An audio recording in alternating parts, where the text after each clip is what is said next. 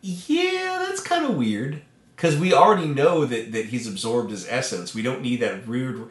It's like it's almost like they've given the immortals another power that we're just now seeing for the first time. Like when Ramirez came back from the dead.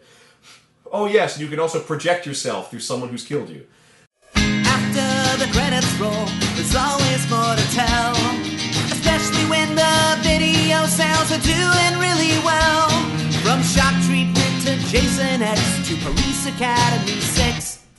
This is Sequel Cast, and they are unsurpassed at following a franchise until the bitter end.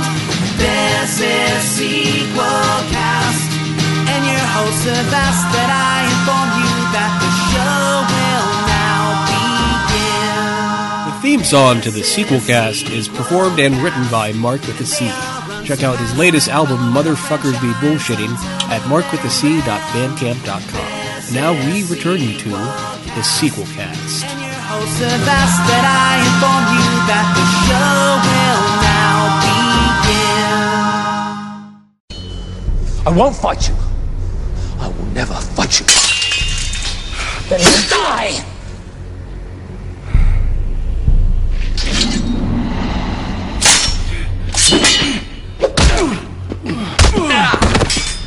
Hello and welcome to the Sequel Cast. The Sequel Cast is a show that talks about movies in a franchise, one movie at a time. We are currently in the middle of looking at the different Highlander films, and this time around we're covering the fourth film in the series out of a total of 5, titled Highlander Endgame. This was released in 2000, directed by Douglas Aronofsky, who some people might know as a writer on Puppet Master 4 and 5, and he's been an assistant director and second unit director and a lot of other stuff. And he has a new film he's working on called Nurse 3D. That's a horror film. But he's the director of Highlander Endgame, written by Eric Berndt, Gillian Horvath, and William Panzer, did the story. And the screenplay is by Joel Soisson, based on characters by Gregory Wyden, starring Adrian Paul of the Highlander TV series and Highlander stalwart Christopher Lambert. The villain this time around is Bruce Payne, and music by Nick Glennie Smith and Stephen Garzanio, cinematography by Douglas Milsome, and this came out through Miramax, so a different film company from the other ones. Off a budget of $25 million, this movie made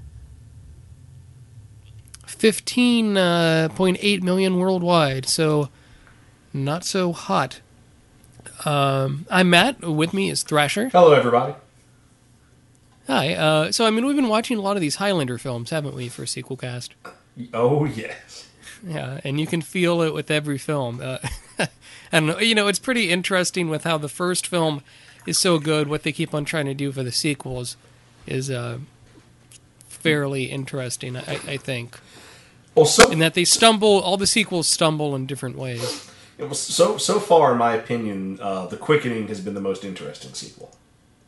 Really? The second one that a lot of people hate? It really swaying for the fences as far as doing something different, a real, science fiction feel. Well, as I said, I've got to applaud their ambition.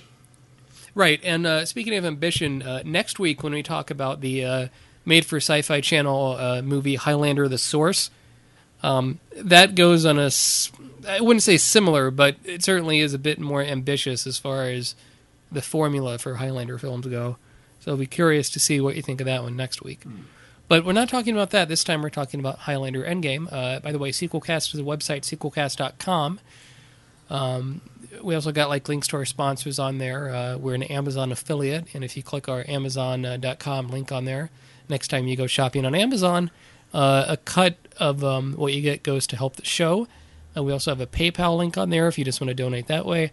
And you can also find Sequelcast on Stitcher. If you go to stitcher.com/Sequelcast, you have a chance to win 100 American US dollars. And also you can check us out on Facebook.com/Sequelcast.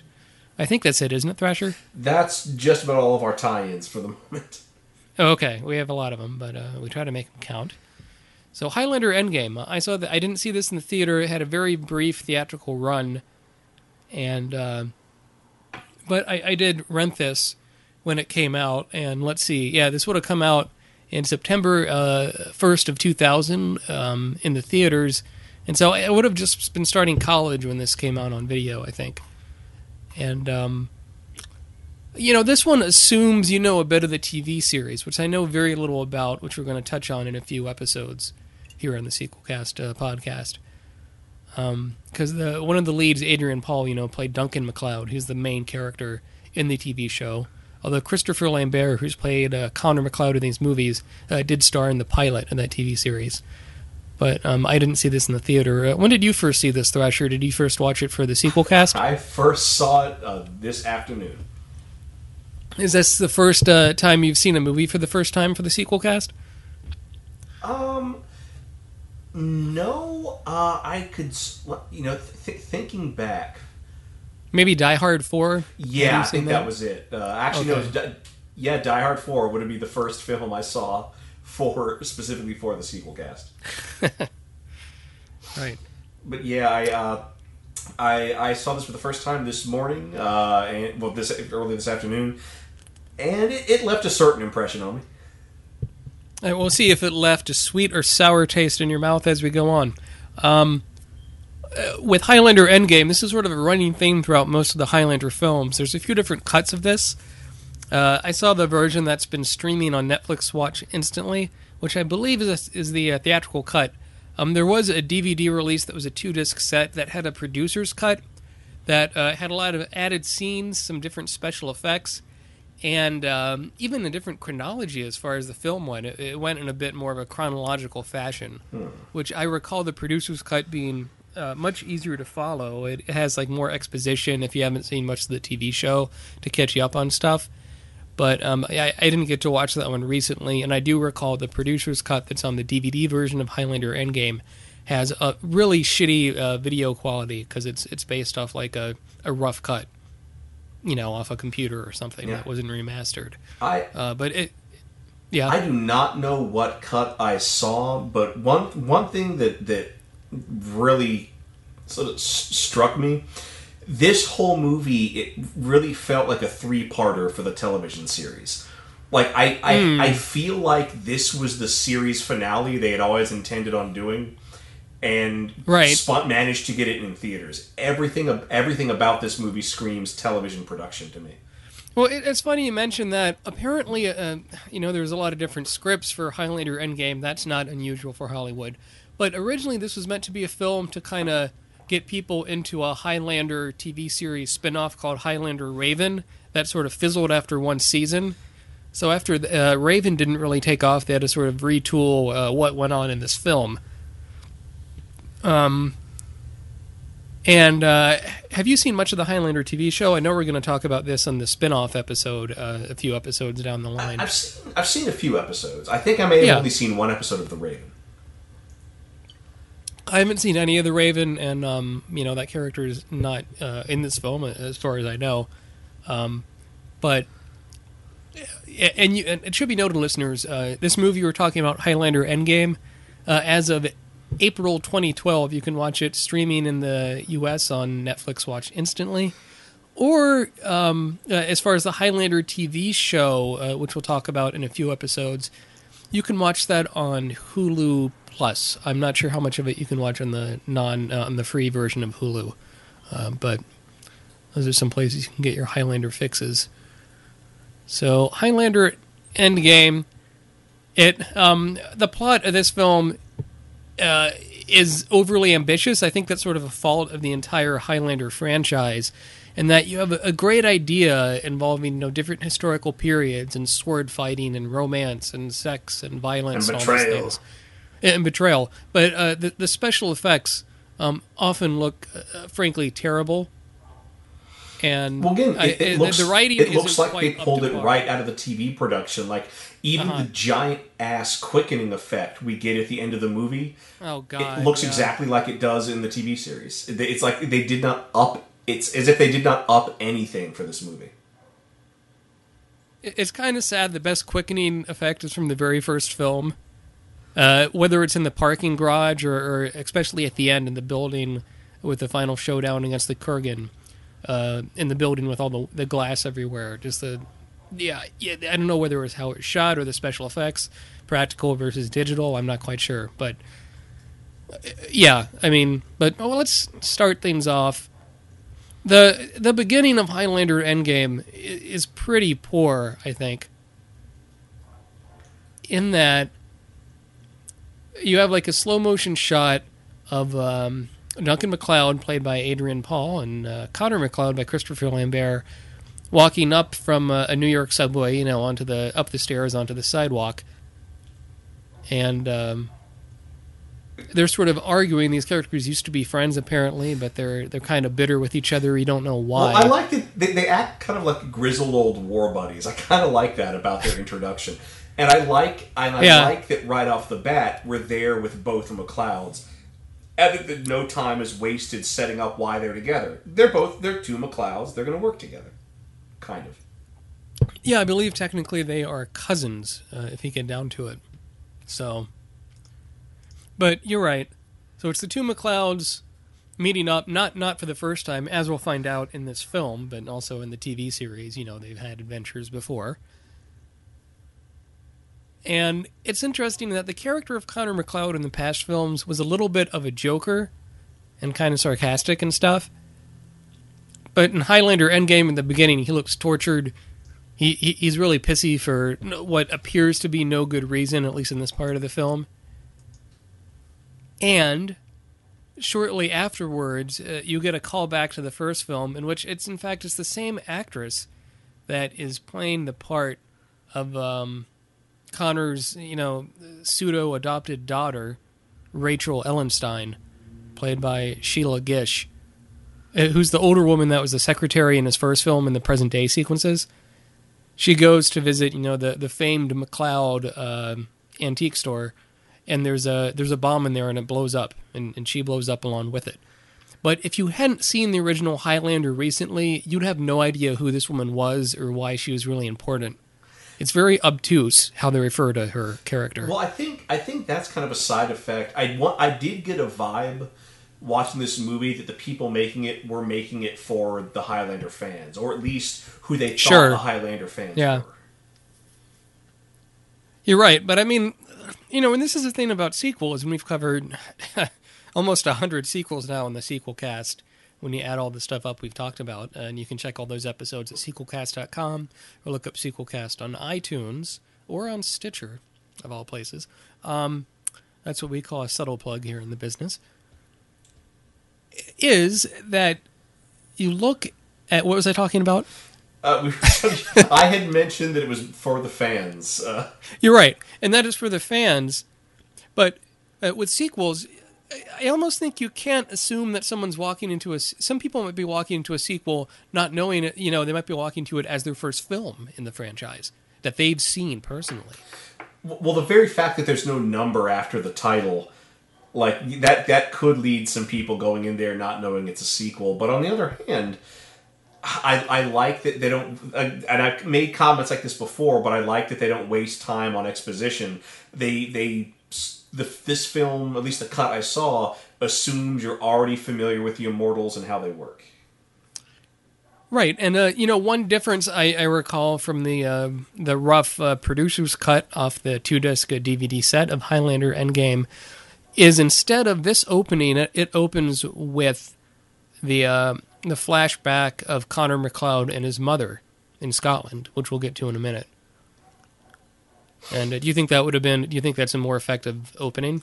Well, I've got to say, I was rather disappointed. The cut I saw actually opened with some text narrated by Christopher Lambert. Yeah. And I got to say, that text made me angry because it did something. It did something that, like, here's the deal. I'm a huge comic book fan, but I don't read too many current comic books because the DC Universe, the Marvel Universe, any comic that exists within a quote-unquote universe is constantly pissing me off. And because they do exactly what the text at the beginning of this movie does, which is say, oh yeah, that story that you paid money so that you could experience, that didn't happen anymore.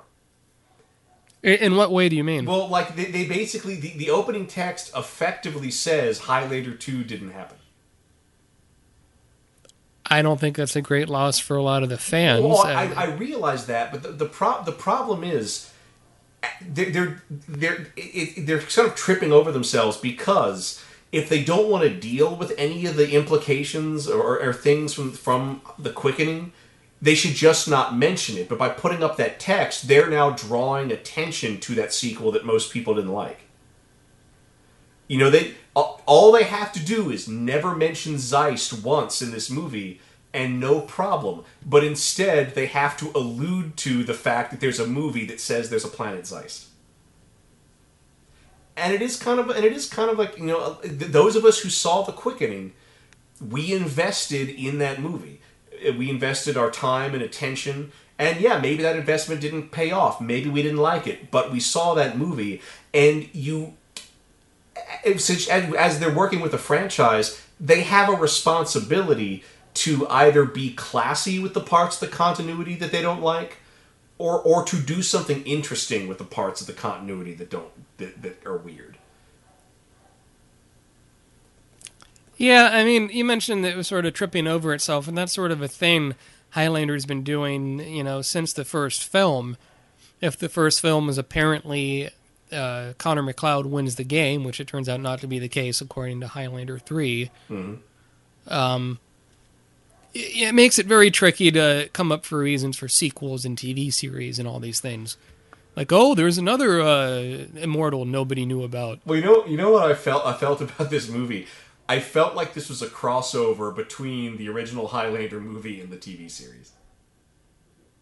Yeah, that's fair, and you can say that even with the cast, and I mean, there's other cast members in this from the TV series aside from Adrian Paul as Duncan MacLeod. What do you think of Adrian Paul compared to Christopher Lambert as far as like screen presence and acting? They both have, you know, two different presences. Like Christopher Lambert has always, in my mind, radiated a certain kind of respectability, a certain quiet power, like the surge before a storm, that kind of moment. Well, as Adrian, he's much more active. He's much more like a cobra mid-strike in the crazy metaphors that I used to describe people's acting styles.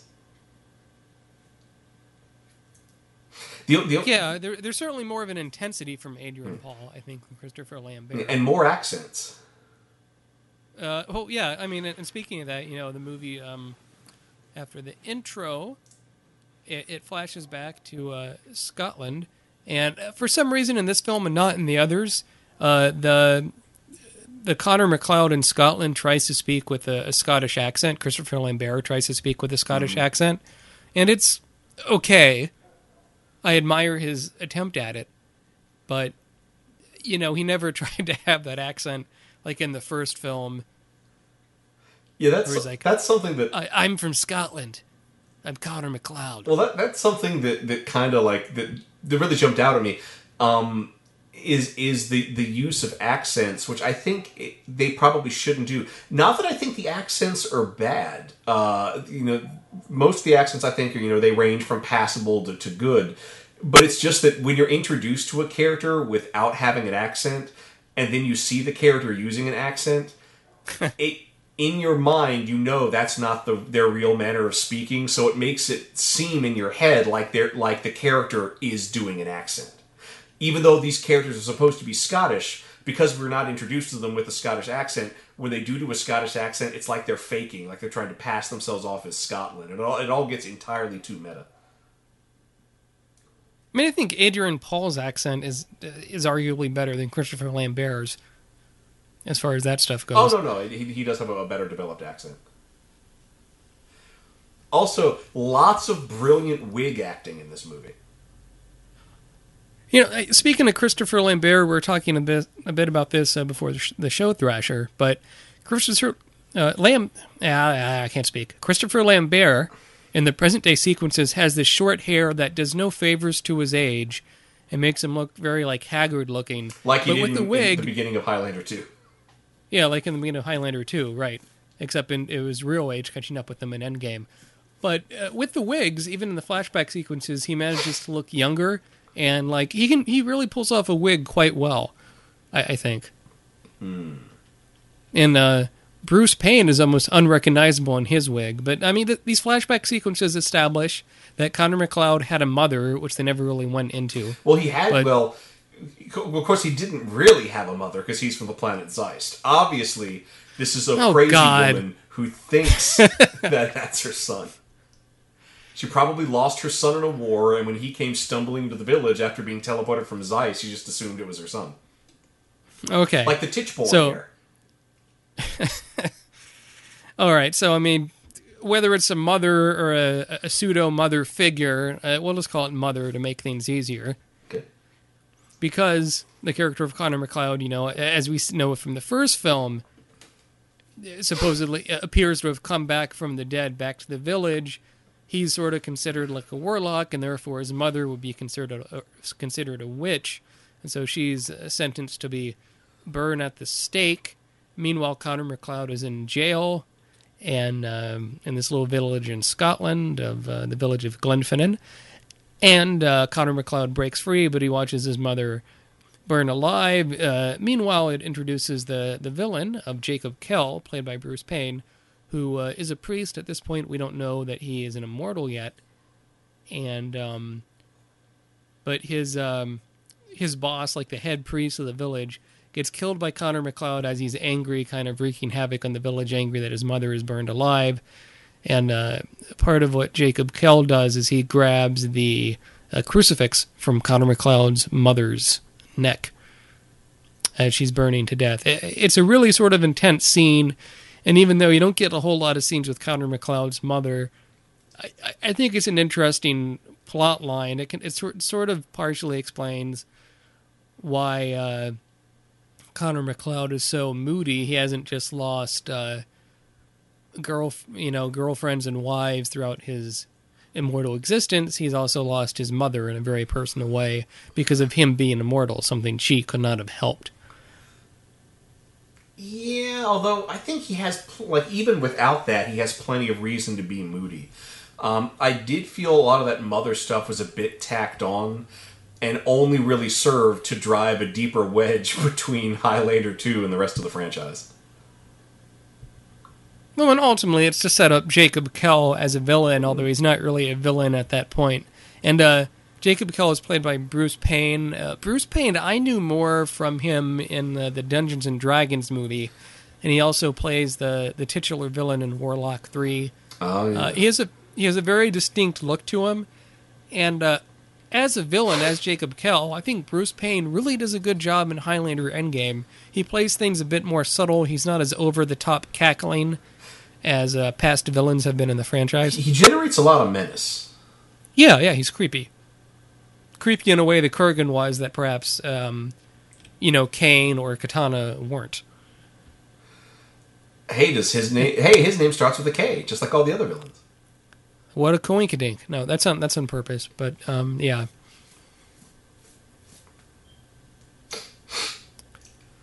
You have to excuse me, I was cleaning the apartment today and I have dust in every orifice in my face. That's why you should never clean things ever. Let the dust settle. No.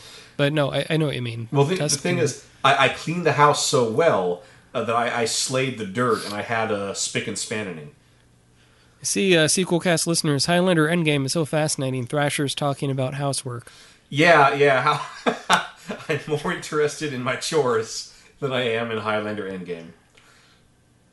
A little bit of sequel fatigue, a little bit of not being all that, not really enjoying this movie. So I think it's really confusing, a sort of plot line where it's apparently after Connor's adopted daughter, Rachel Ellenstein, is killed in this, supposedly random seeming explosion, that Connor McLeod kind of loses the will to be part of the game being where the immortals, they have to all kill each other, and in the end there can only be one.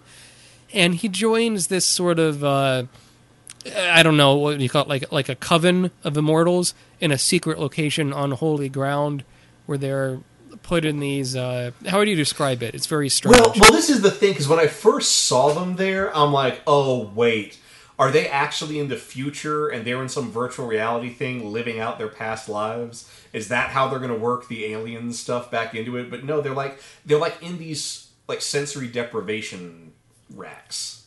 And they're injected with some kind of liquid watched by these people called the Watchers. And the Watchers is something that was set up in the TV series where I don't know if the Watchers are immortals or not. No, I think they might be. They're not immortals. They're a secret society that knows the immortals exist and have been following them and chronicling their exploits. I've only seen some of the series, so I don't know if it really went deeper than that. But that was their thing, is they would stalk immortals and just generally keep track of what they were doing. And they had these archives full of lore concerning all of the immortals. Yeah, and one of the popular Watcher characters from the TV series Mythos, I don't quite know how to pronounce it, has a little brief appearance in Highlander Endgame on a motorcycle and stuff. And that character isn't even really introduced in the series until like season 3, and the Highlander, the TV series went on for like 5 or 6 seasons. Something like that. And Endgame, by the time Highlander Endgame came out, it was 2 years after the Highlander series finished in 98, and the movie came out in 2000. So, I mean, could you even compare Highlander Endgame in a way to the Star Trek movie Star Trek Generations? I suppose so, because there is kind of the passing of a torch. But like in Generations, it's the passing of a movie torch, because the MacLeod from the series has already cemented himself in the greater body of the Highlander franchise. Now we're just saying, okay, now it's okay for him to do movies now. Right, he's grown up. He's got the movie badge now. And also, like Star Trek Generations, Highlander Endgame looks like a TV show for the most part. As I've ranted before. Yes, as you've ranted several times. Although that was one thing that I did find interesting, though, later on, is that apparently, and again, I don't know if this came up in the series or not, but that apparently the Watchers don't want the Immortals to get the prize, which is one of the reasons why they had the Immortals sedated and kept in isolation, so that they could keep some alive so that the prize could never actually be won. Yeah, and the reason why this sort of isolation chamber center is unholy ground is because the Immortals aren't supposed to fight unholy ground. But the whole twist, if you will, with the villain Jacob Kell, played by Bruce Payne, is that he doesn't care about the rules. He's kind of a maniac killing everything all around him, even though he has a team of Immortals that's sort of his like super bad guy squad. Well, actually, that he might not be necessarily breaking the rules, because one thing we've talked about before in the past films is that they're never clear about whether it's one of the rules they can't fight on holy ground, or if literally they cannot physically fight on holy ground. But because he comes in on all these Immortals when they're completely helpless, they don't actually fight. He just kills them. There's no actual battle. Except he lets Connor MacLeod go away because he wants to save Connor MacLeod for last. And there is a neat scene in this where, another character from the TV series along with Mythos called Joe fires up a computer, and he shows all these different Immortals how many kills they've had around the world. Yeah, that computer voice. Confirmed 673 immortal kills. It's like a original series Star Trek computer voice. But I kind of like it. I mean, it is kind of like if you want to say, it's like a Star Wars midichlorian moment where you kind of break things down into sheer numbers. Well, it makes sense, though, because that's one of the things that the Watchers are tracking. And I do like that they do use modern technology. They're not that thoroughly archaic. Right, and that they set it up that, Connor MacLeod has 262 kills and Kell has 661 kills. Shows, and that when an Immortal kills another Immortal, they absorb their skills and abilities and so forth. Which is something set up in the TV show, not in the movie necessarily. That it just proves how insanely powerful this guy is. What did you think of some of his sidekicks? I know they don't really develop them too much. It's a lot more martial arts. Yeah, and there's a lot of martial arts in the combat too. I like that. I like that there's certainly some variety in the combat styles as well. The one thing I noticed is like the evil motorcycle gang with their patchwork armor from different points in history.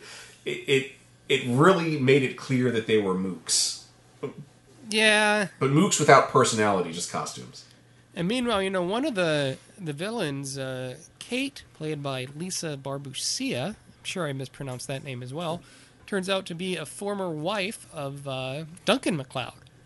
And I thought that was an interesting kind of twist. Because you get a lot of flashback sequences between Connor and Duncan and Kate. True. I mean, but at the same time, it leads to a lot of stuff in this movie that I didn't like. In what way? Well, do you mind if we jump around a little bit? Yeah. Well, I mean, the movie jumps around. It's pretty fucking hard to follow. Okay. So. Well, what it is that in the very first Highlander movie, we get all the rules governing how the Immortals work, and it's all fine. Everything's been in accordance with this rule. But about 2/3 of the way into this film, they introduce a whole new rule, which is that you can be born immortal but not know it. And as a result, you will still age and die, and other immortals can't really sense you. But if you suffer a sudden violent death, your immortality kicks in, and then you're officially immortal and you don't age or die. Which seemed like a very complicated, very unnecessary rule that almost gives every immortal an origin story, because then they've probably all had that moment of a violent death that didn't kill them. Which is weird, because then that means there's tons of immortals that aged and died and never had anything to do with the game, which is bizarre and raises a lot of weird implications. But then we get into Duncan's wife, because Connor knows that she's latently immortal, but Duncan doesn't. When Duncan finds out, Duncan figures, oh, I can finally have a woman that can live out the centuries with me. So what does he do? He stabs her. Now, does he know that she's an immortal at that point? Yes, he's been told. Oh, I guess I missed that. I thought he just killed her because he's like, well, I don't want to see her grow old and die, so I'm just going to murder her. No. While she's in her prime. No. Before that, Connor has explained to Duncan that she's latently immortal. Connor was able to sense it, but Duncan couldn't. But yeah, okay. so which it just comes out like, and even if you're now, of course, these revelations, the movie's not done in chronological order, so it's entirely possible I could have misread it, and maybe he doesn't find that out till later. But the problem is, either way, it's terrible, because he never tells her, "Oh, I'm an immortal. I want to make you one too." He never sets it up. It's just, surprise, honey, stab, and seems shocked that leads to her, he stabs her and tries to make her immortal without her consent, and seems shocked that she doesn't react well to it. I mean, it's very melodramatic, but I think, some of these flashback sequences in Highlander Endgame are kind of fun. I like the sword fights between Connor and Duncan, where Connor MacLeod teaches them a few sword fighting tricks. Oh, that was nice. It has a bit of a lightness to it. I think it's all a big part of these Highlander films is them in Renaissance costumes at some point during these flashbacks. Yeah, I like the costume changes, although in that training scene, there is a real missed opportunity, because when Connor was saying, like, attack me from behind, I really felt like, oh, he should do that sword maneuver that he learned he learned in the third movie in Japan. That would be really cool, but they never call back to that movie. Oh yeah, the power of illusion. Yeah, no, that would have been something. But the other thing related to all that is, oh crud! Now I'm so furious at this movie. I forget where I was going with this whole this whole immortality thing. But yeah, it's just that stabbing. It makes his character so unlikable. Oh no, that's the other thing. That the game, there can be only one. By making her immortal, they're also destined to kill each other unless another immortal kills one of them first. So I like that though. So he's fucking that up too, and it's not as if was he not thinking about that at all before condemning her to active immortality? Well, I think your main problem, Thrasher, and this is a central problem with the logic of the Highlander plots in all these films, is immortals shouldn't be friends with each other. They should just all kill each other as soon as they meet in order to win the game. Well, the thing is, I can see certain friendships existing. I mean, like the McLeods are men of honor. They're not going to stab someone in the back, and there's got to be some comfort when you find another immortal who's a man of honor who's not going to stab you in the back. And there's probably a hope that someone else will kill the other before you have to. So I can see friendships existing. It's just that him making his wife immortal in this movie, it just seems like it's such a horrible, harmful, selfish act that's going to fuck both of them over. Yeah, and I mean, also, what did you think about, like, you get a sort of, it's not the end of the film, but you get this sort of showdown scene between Connor McLeod and Jacob Kell in this graveyard, because they're not sure if Connor McLeod was executed in the in the stasis chamber thing, and it turns out he wasn't executed. But then, like, Jacob Kell is there, and he's on holy ground, and he's saying, and you get McLeod has a sword to his neck, and he's saying, like, "Kill me now," which is a very sort of Return of the Jedi moment. Yeah. But do you think any of that stuff works, really, that these two characters hate each other so much? No, I did feel that worked. In fact, there's a lot of characters motivated by hate, and I actually that was a motivation that worked. But at the same time, it's so dragged down by the rest of the movie. It doesn't have the impact that it could have. Like I feel like you could probably cut this movie down to 45 minutes, and it would be very, very good. There's a lot of flab, you're saying. Well, a lot of detours that don't help. They don't. Only a handful of them give the movie a better context. Although I like some of the combat with the different weapons with the evil sidekicks, that there's so many of them kind of takes away from the power, and that the original Highlander kind of had one villain, but they kept having showdowns with him the whole time. You didn't have that many other bad immortals. Except for the guy in the parking garage, I guess. Yeah. That, I think, had they just focused on Jacob Kell and maybe given him one sidekick instead of like 6. Yeah, I mean, that could have been better. Well, and you don't have a cop following them around in this film either. Which I almost wanted. I wanted a mortal authority aside from the Watchers taking some sort of interest in all this chaos, all these bombings that are happening in this movie.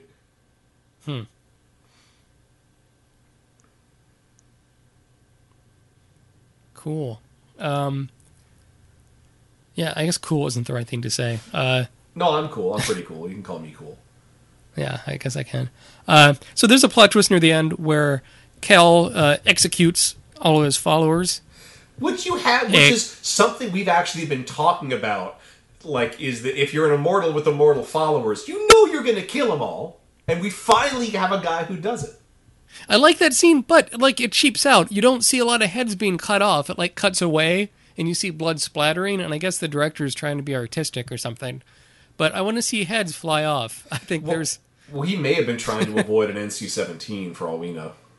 Really, you think at this point in 2000, maybe because it was like not too far after Columbine. The NC-17 is a botched rating that has never been properly implemented. So I could see some weird cuts being made just to avoid getting that rating because it is a film killer.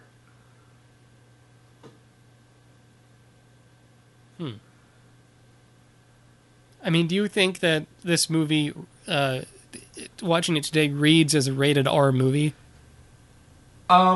Really? No. I mean, some of the blood, I guess. They say fuck a few times, but not particularly. I mean, in terms of. I could see this movie getting a PG-13 today. Like, even the sex scenes, I don't recall them being all that graphic, although sex is the thing that the MPAA wants to protect us from. So I don't know. It could have gotten an R just for some tender scenes of lovemaking between married couples. Yeah, I mean, you do have the one sex scene in here set to Celtic music. That's kind of a Highlander tradition. Yeah. Or New Age Celtic music, I guess. Speaking of Celtic music, and I've talked about this before, we get, Highlander, tons of Queen music. Highlander 2, not much Queen music. Highlander 3, no Queen music. No Highlander Queen music. 4, the music is as far away from Queen as you can get. It has negative Queen music. You're right. And this is after the television series has reinforced the connection between Queen and Highlander. Well, because at least, in every episode, the theme song is Princes of the Universe, which is the opening credit music from the original Highlander film. And every episode of the show opens with that song. Oh, yeah. Pretty much in full. Which or at least gets you pumped up. Well, it's... Yeah, right. It takes up the whole middle section. But yeah, I mean, that song gets you pumped up and in the mood for some urban fantasy. You know, I'm glad you brought up Queen, because I want to mention there's a point at the end of the film where we don't really care about spoilers on Sequel Cast, as we've proven. But,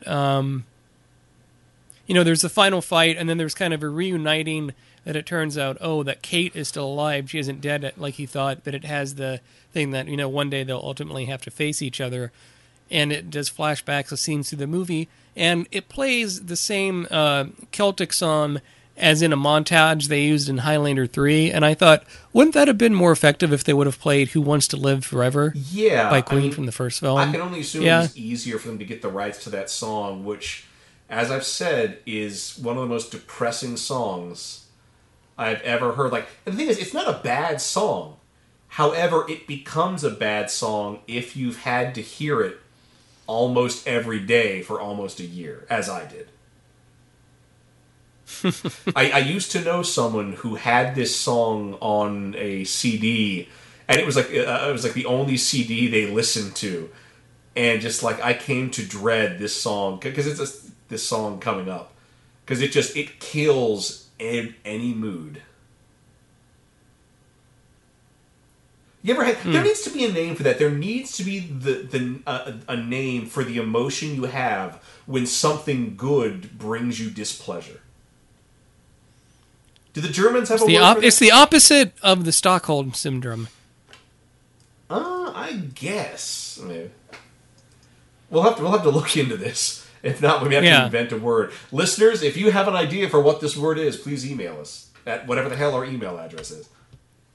Sequelcast@gmail.com. I'll just go to Facebook and write on there. I think it's... Vandalize our Facebook page. At facebook.com/sequelcast, or go to the main site at sequelcast.com. Look us up on iTunes, leave us a positive review. So, some more stuff happens in this movie, and then... Yeah, so what did you think about, the big final showdown between... you get I like the moment you get one, first off, in the climax, between Connor McLeod and Duncan McLeod, where Connor McLeod says, Duncan, it's all come to this. You need to kill me and use my power you absorb to take out Kel. Yeah, I gotta say, that's pretty cool. That's ballsy to kill off the flagship of your franchise, to kill off the actor who's so closely associated with it. I was... Not just that, but have the other main good guy kill him off. I think is ballsy, because you could have easily had the two of them face against Kel, then Kel kills Lambert and whatever. Or the wife could have killed him. Right, yeah, that also would have been very typical. Yeah, I'm gonna say that I really liked. That was a fight scene that really worked. I love that it's a fight, it's a fair fight, but one of the combatants wants to lose. The other combatant doesn't want to win, but they still have to give each other a fair fight. I mean, that was really well done. That scene actually probably was the highlight of this movie for me. It's a scene that is miles above the level of the rest of the movie, and I have to applaud them for pulling that off. Yeah, and it's kind of, I think it's kind of emotional when Connor McLeod dies. We followed him through 4 movies at this point, if you're watching along with us on the sequel cast. And it's sad to see him go. Christopher Lambert, not the best actor in the world, but he has his weird, mysterious, oddly accented charms to him. And it's, you want to talk about the passing of the torch moment, that part of the climax truly is. But I am saddened to say, after that, I think the big fight between Duncan MacLeod and Jacob Kell is kind of a letdown. It reminded me a lot of the final showdown between Kane and Connor MacLeod in Highlander 3, The Final Dimension. In that you get a lot of stuff in the smoke in these warehouses with all these chains everywhere. Yeah. Nothing. The way that original Highlander ended, with them fighting on the rooftop and then fighting in a building full of glass with all these sweeping camera shots. They haven't managed to top that climax. As far as fight scenes go, did you like anything about that last fight scene? The special effects don't help either. It's shitty CG effects. It was okay. I started to feel good about that fight sequence towards the end, but yeah, when the quickening finally happens, and it's such a low budget, out of a Cracker Jack box quickening with, for no reason, a screaming face in the sky. that kind of brought it back down. And I try not to complain about special effects, but I really feel like, if they could have made that quickening scene work if they had shown less,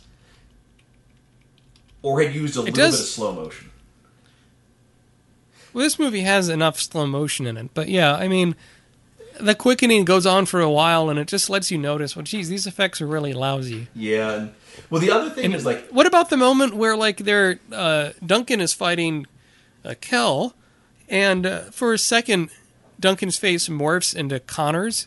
Yeah, that's kind of weird, because we already know that he's absorbed his essence. We don't need that weird.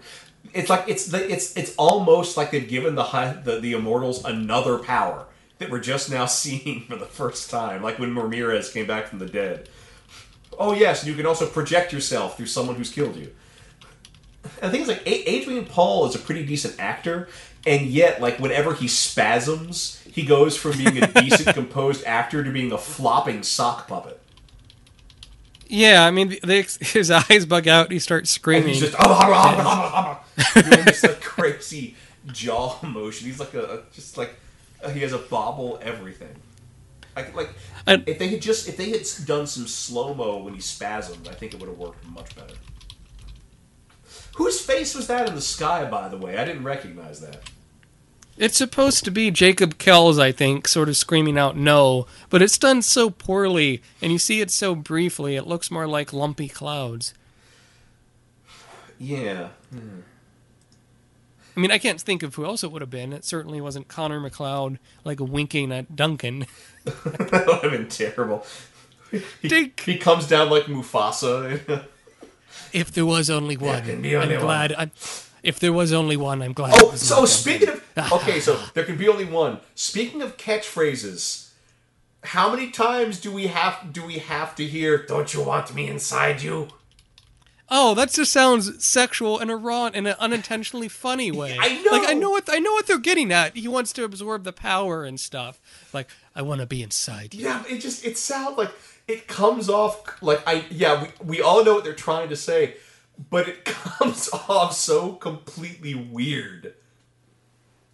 I'm sure they could have come up with a more elegant way to say that. And the other thing is that phrase doesn't sound good no matter who says it. You put that line into anyone's mouth, and it sounds weird and pervy. Yeah, I wasn't crazy. I would have liked a Sean Connery cameo. I think, even though I think he might have been retired or just about to retire by this point. But you could just put him in one of those flashback sequences, talking shit about Duncan. Yeah, or I kind of... The other thing is, I at least wished Ramirez had gotten name dropped, when they're doing those training sequences. This is a technique I learned from my good friend Ramirez. Something about something to remind us of the legacy of these films. Exactly. You're absolutely right. So I think we've said all we have to say about Highlander Endgame. Let's give a rating of it and then play our pitch a sequel game. So out of 5 stars, Highlander Endgame, I give 3.5 out of 5, actually. I like it a little bit more than Highlander 3, The Final Dimension. I like the darker tone. It's fun to see Adrian Paul and Christopher Lambert on screen. I think the script could have been better, but Bruce Payne makes a really fun villain, and I think that's what bumps it up to 3.5 out of 5 stars for me. I'm going to give it 2 stars. There's some parts I liked, and I've given some praise to parts of this film, but it's just too much too late. Trim this movie down to 45, 47 minutes, and I bet it could go as high as a 4 for me. But there's just too much that could be trimmed. There's so much streamlining that needs to be done with this film. Okay.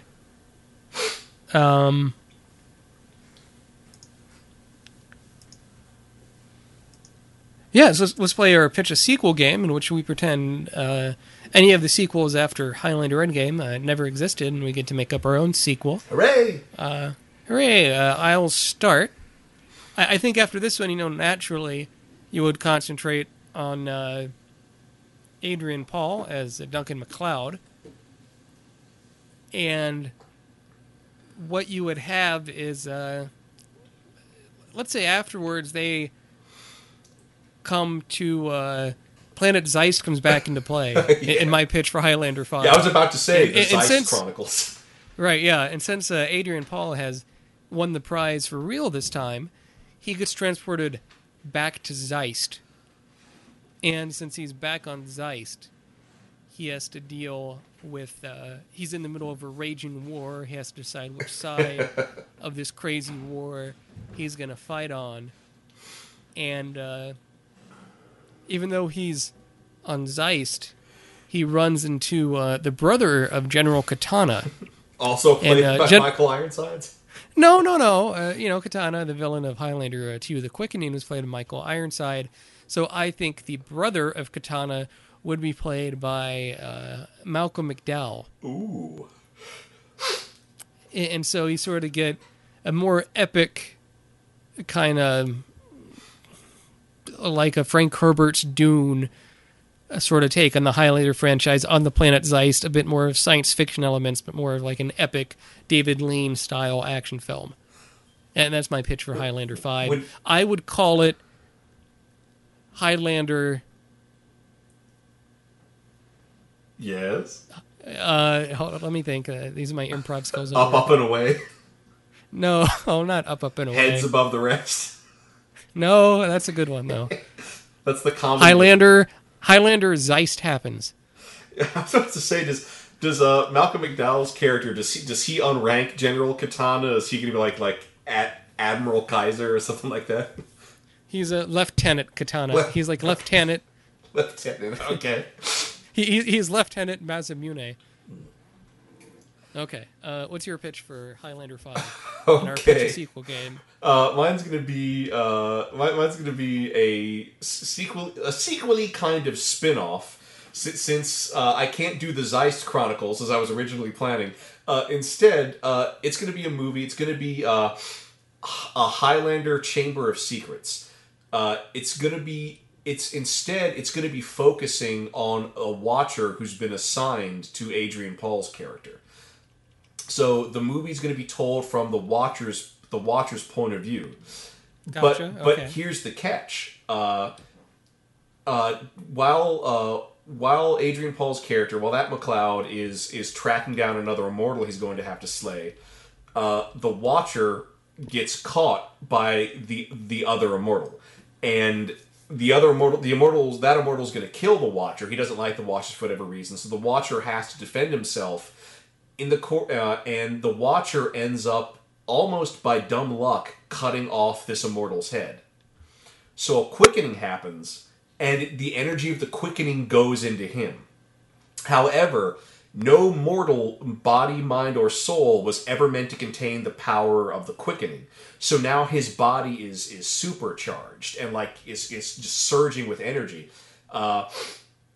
and he's sort of becoming this new kind of thing. So McLeod takes him under his wing and tries to protect him. The Watchers and other Immortals decide that he's an abomination. So you got McLeod's trying to protect him, while both Immortals and Watchers are trying to kill him. And in the meantime, the energy of the quickening, while it is, giving him all this power, it's also driving him crazy and burning out his body. So in the end, he has to get. In the end, McLeod and this guy get cornered. The guy was going to try to get McLeod to kill him as a mercy killing, but now so many combatants have shown up that the Watcher ends up killing a bunch of the Immortals who showed up.